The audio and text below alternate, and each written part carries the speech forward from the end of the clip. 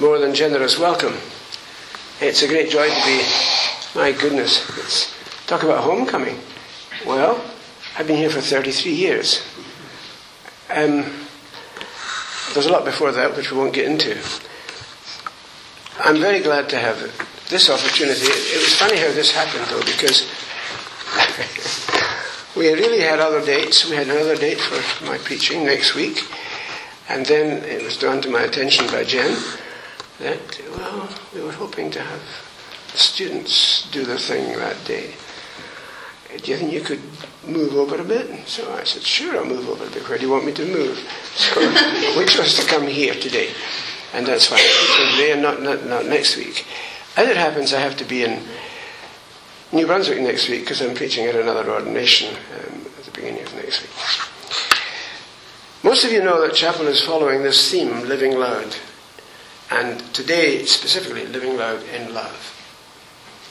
What better theme to encapsulate what our mission is all about? The title suggests something, of course, of which we're not ashamed. To live loud is, of course, risky. You may just be making a noise. But that's not our purpose. By the way, if anybody has difficulty understanding me, you get used to that. You just listen for a little while. Scots people are reluctant to give up anything. even their accents. Well, here we are. Now, this idea of living loud in love doesn't imply aggressiveness or arrogance at all. It does imply confidence, however. Confidence to the level of unashamed witness. And today the main emphasis of the message is on living out loud in love. That is to say, at the heart of the message, which we're called to share, is the challenge not to be ashamed of our faith.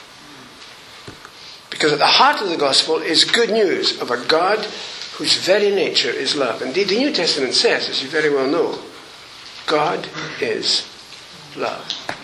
And that sums it up.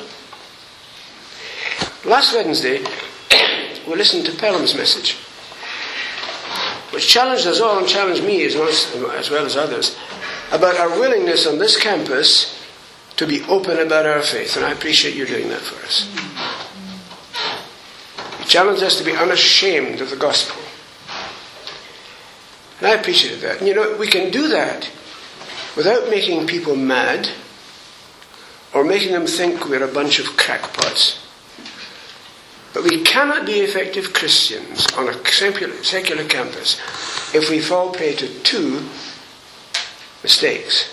The first is the mistake of coming on to people with too much pushiness, too much pressure, too much insisting that we have it all together and they have just to sit and listen and learn. Huge mistake. It's a huge mistake to try to push people into the kingdom. It doesn't work that way. Jesus drew them in by his love for people. That's how he got them. He drew them by his love and his loyalty to his Father's will. And that's a kind of twin calling we have today. And the other big mistake is that of failing to respond to spiritual and our personal needs in the lives of others. Because there are people all around us on this campus. Some of them are in our classes. Some of us are friends. People all over the place on this campus who have needs. And one of our challenges as Christian people is to be open to discerning what the needs are on this campus. They may be emotional, they may be psychological, they may be social. But you know, they all need to be dealt with sensitively and with compassion. We can greatly influence others by the gospel by loving them far more than by yelling at them. Did you notice when the scripture was read that Paul wrote in this, the first of his letters? By the way, the two letters to the Thessalonians are reckoned to be the first two letters we have from the Apostle Paul. They're great little letters. But both of them have a strong emphasis on the second coming of Christ. You've probably noticed that already, and if you haven't, well, it's worth taking note of. Because at the heart of the gospel is a confidence in the Christ who did so much for us, but the Christ who's not through with us yet. He has a plan for the future. And we don't always know what that plan is, but we know it. He has it. And we can trust his plan unfailingly. And this is what he said in combining some very basic ideas of the faith in that little epistle. He says, we thank God for you and always mention you in our prayers. That was read to us this morning. Each time we pray, we tell our God and Father, oh, by the way, this is taken not now from the NIV, which is a great translation. This is actually taken from the new version produced in Canada, actually. And it's very excellent. And this is what it says.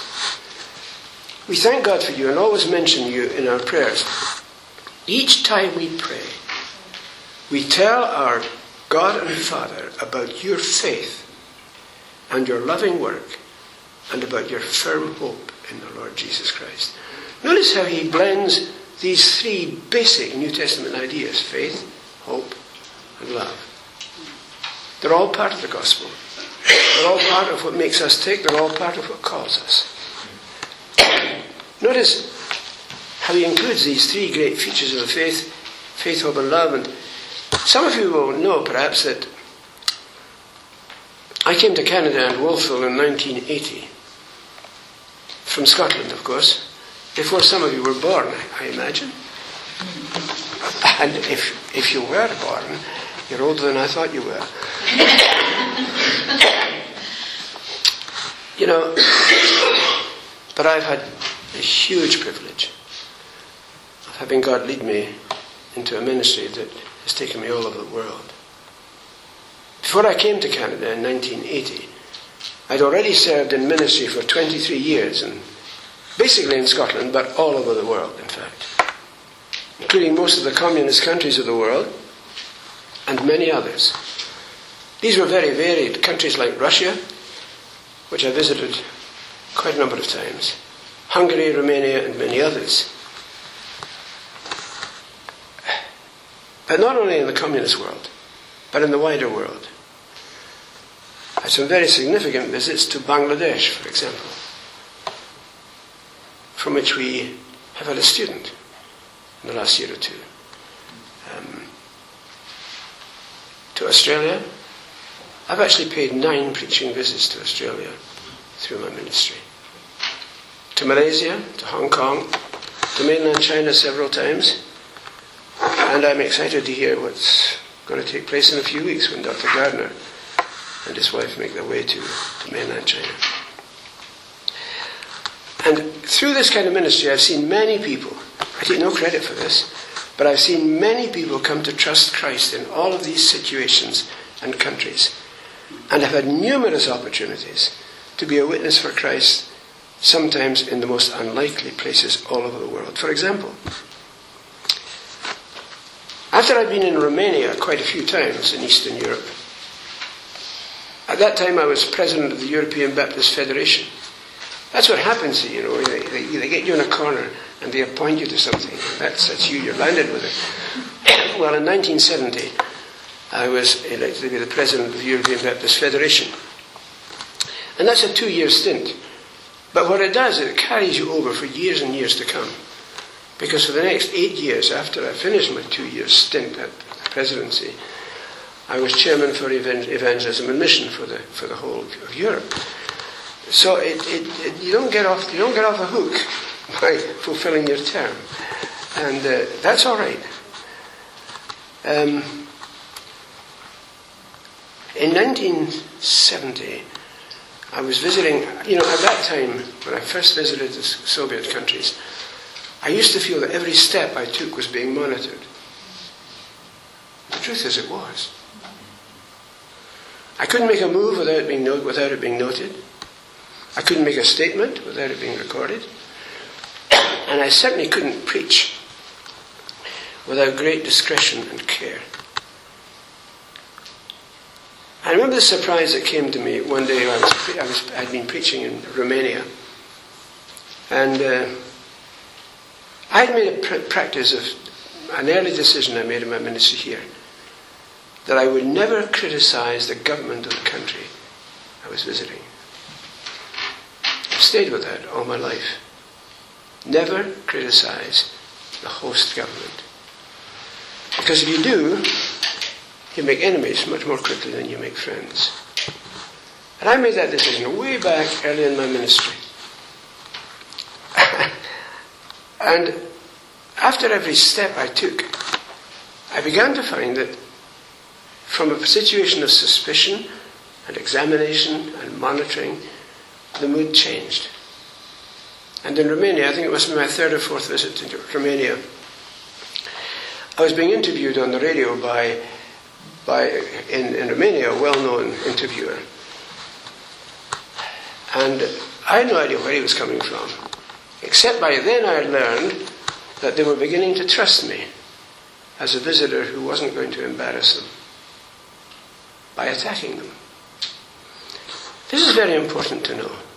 It's very important, if we're going to have any influence on unbelieving people around us, not to come at them with a savagery that suggests they're wrong and you're altogether right.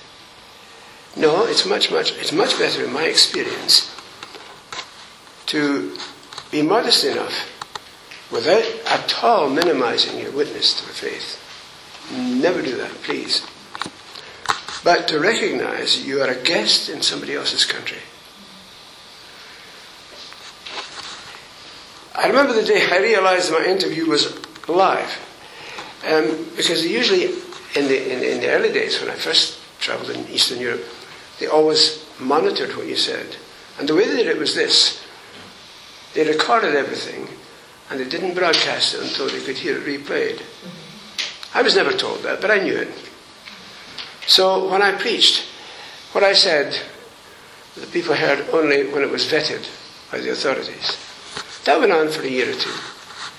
But slowly it began to change. And I realized one day in Romania that my interviewer was live and that the interview was live. And I was no longer being constantly monitored as to whether what I might say would be offensive to them, because they were becoming trusting of my integrity. That was very important. I don't regard it as an achievement. It's just a matter of trying to relate to the context in which you are and to relate relevantly. You see, some visitors to the communist countries had the idea that their job was to come in there and straighten things out. Big mistake. I remember I was preaching in a church where a black lady who was a visitor, invited by the Baptist convention of the area, was asked to speak, just to bring a greeting. Well, she took off. She took off and she told them how glad she was to have the opportunity of telling these poor oppressed people in the Soviet of her oppression as a black person in America. And I sat there trembling. I thought, what in the world is she going to do next? Well, all she did was make sure she was never invited back. That's all. She was quite adamant about it. She had felt opposition in her own country because of her blackness. And now that she had an opportunity to speak to communist background people, she took it by the horns, as it were. And she told them she understood very well how difficult it must be for them to live under Soviet communism. She'd been there because she'd been treated as a black person as inferior in her own country. She said openly that she felt sympathy for us because we were suffering as she had suffered. And I think she thought that would somehow engage with them. Well, it didn't, of course, it just estranged them. The people hearing her thought, what in the world is she trying to do?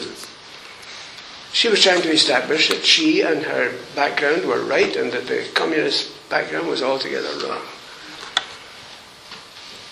How foolish. Very early I saw how unwise it was to criticize your host country. And never in all the years since then have I ever said a word of criticism of the host country which I'm visiting. Now I commend that to you because if God takes you into international type of ministry, be very careful. You can be as open about your faith as you want to be, and you should be. Unashamed of it. Clear about it. But not if it means attacking your host. Because your host may not be a believer, may be a believer, secretly even, but may not be a believer. And your task is to communicate the gospel. Don't forget that. The message we have to communicate when we talk about living in love is the gospel of love. There's nothing harsh about the gospel. It's clear in what it says, and it's not compromised in any way. But it does not make its agenda to attack other systems or other people. All you do by doing that is to alienate them. Well, I remember back to Romania for a moment, I remember after a few visits there, I was in the middle of an interview and I thought, this is getting easier. I've been here 4 or 5 times in Romania, and these people were now talking to me like a friend. I was no longer under suspicion, I felt. And I wasn't, in fact. But then that black lady came along and she almost ended up with a cat among the pigeons, It was very difficult because she wanted to straighten everybody out. Everybody else, that is. I very quickly learned what a mistake it is to be negative towards other people. And that went back, the beginnings of that went back to my early visits. And I first visited the USA in 1963, I think it was. So that's going back a ways. And when I first arrived there, coming from Scotland as I was at that time, at the invitation of the Foreign Mission Board or the Sunday School Board of the Southern Baptist Convention, I was asked to preach all over the country. I started in New York. I went to Baltimore, and then I went down to Atlanta, and I won't go into all the places, but I went to a dozen places between there and south in the southern states. But I was at that stage I was unfamiliar with what was going on in the country. And I remember the shock I had on being taken to a restaurant at the hotel where the TV announcer, just on my arrival actually, the TV announcer broke in and he said, "Now, we have an announcement to make. There's a riot going on just round the corner from your hotel." And I go, "Okay, I'll get my camera out and I'll go and scout it out," which I did. I never saw the riot. I never saw it. I did come across a white policeman and a black road sweeper standing shoulder to shoulder, chit-chatting about the day. Not at all antipathetic towards each other. And that, believe me, was at the height of communist power. But people are people. And these two people had learned how to get along. And I remember that day, because I came back, I went back to my room quickly. I said, "What am I going to do here?" So I thought, well, I'm going to scout this place out. So I went out into the street, and I spent an hour walking up and down the streets, trying to find this riot. Never found it, not yet. Oh, now I have seen some very sinister things over the years, but that particular day was a day when I was just overwhelmed by the sense of normality. And over the years, since then, I have paid many, many visits to the USA. I've preached in 35 to 40 states over the years. Not recently, because I stay close to home now, a lot more than I did then. And it's maybe just as well. I might have got lost somewhere. But one of the many things I've learned from such a varied life, and this is the point of today's message, one of the things I've learned from such a varied life is learning to love people who are completely different, it seems, from me. To love them regardless, to love them without qualification. It all began in my teens, I think, when I got involved in street ministry. I'll never forget these days.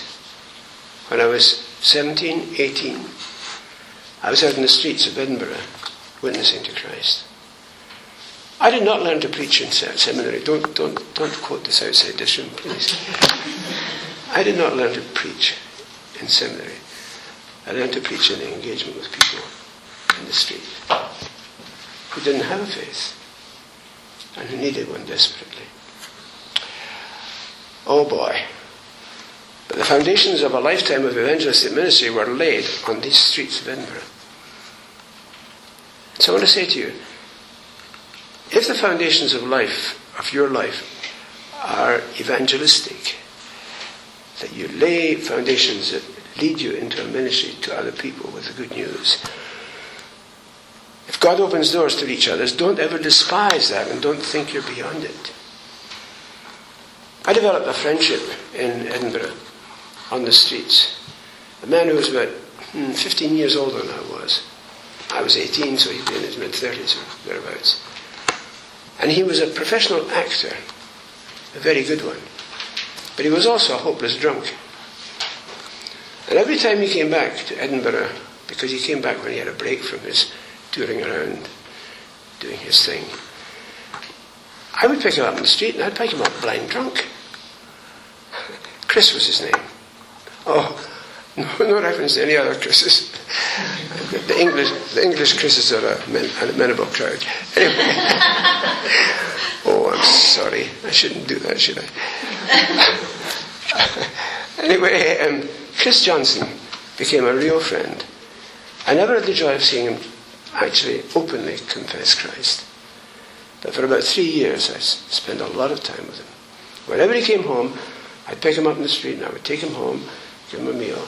I remember one time I picked him up and I said, "Now we're going to have coffee. And you're going to drink black coffee because you're drunk." I was very blunt with him. He said, "Yes, I know I'm drunk."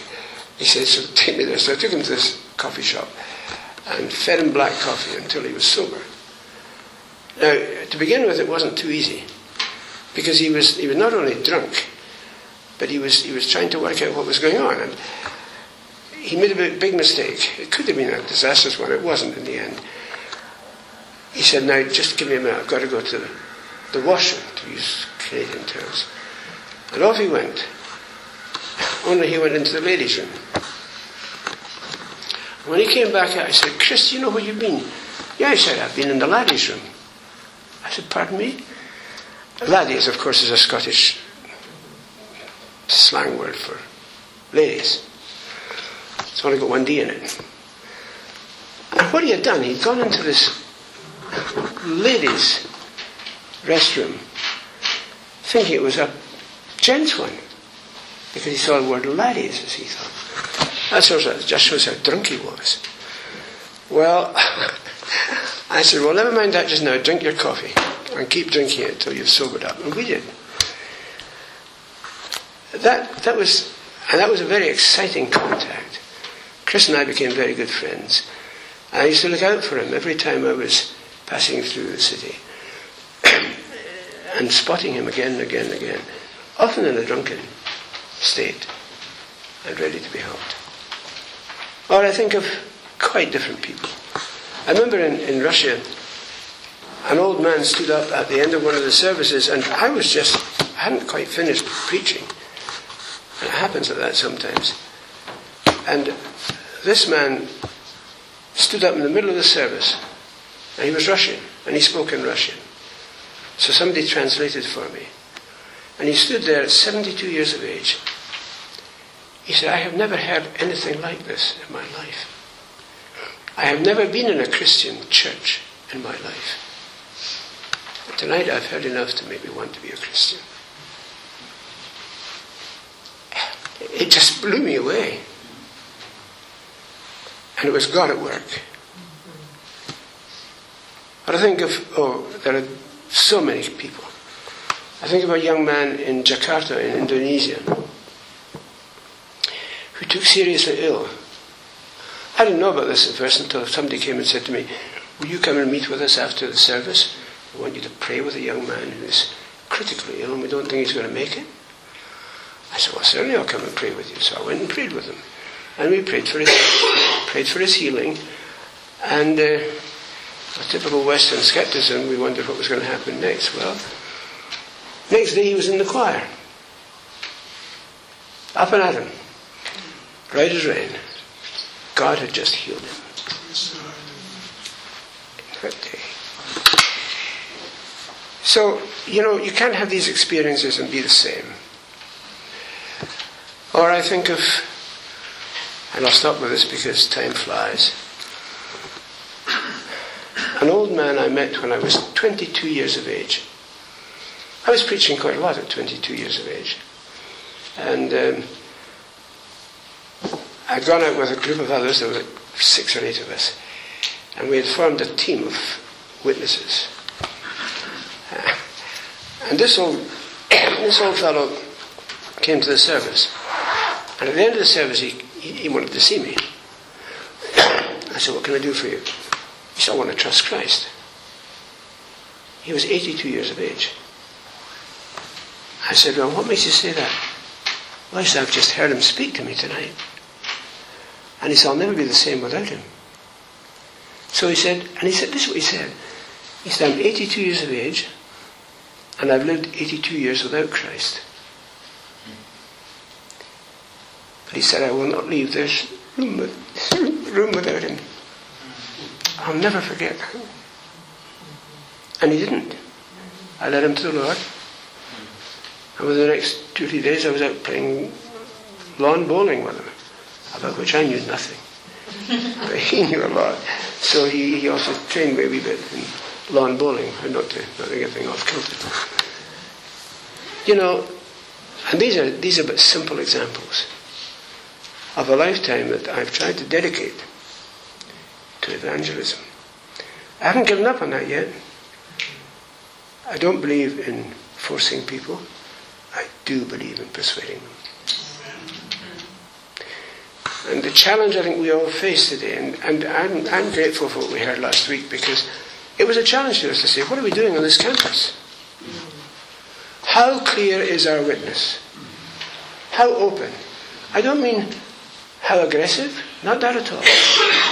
But how open are we about our faith in Jesus Christ? Please remember, nothing is more important than that we take the opportunities God gives us to lead others to Christ.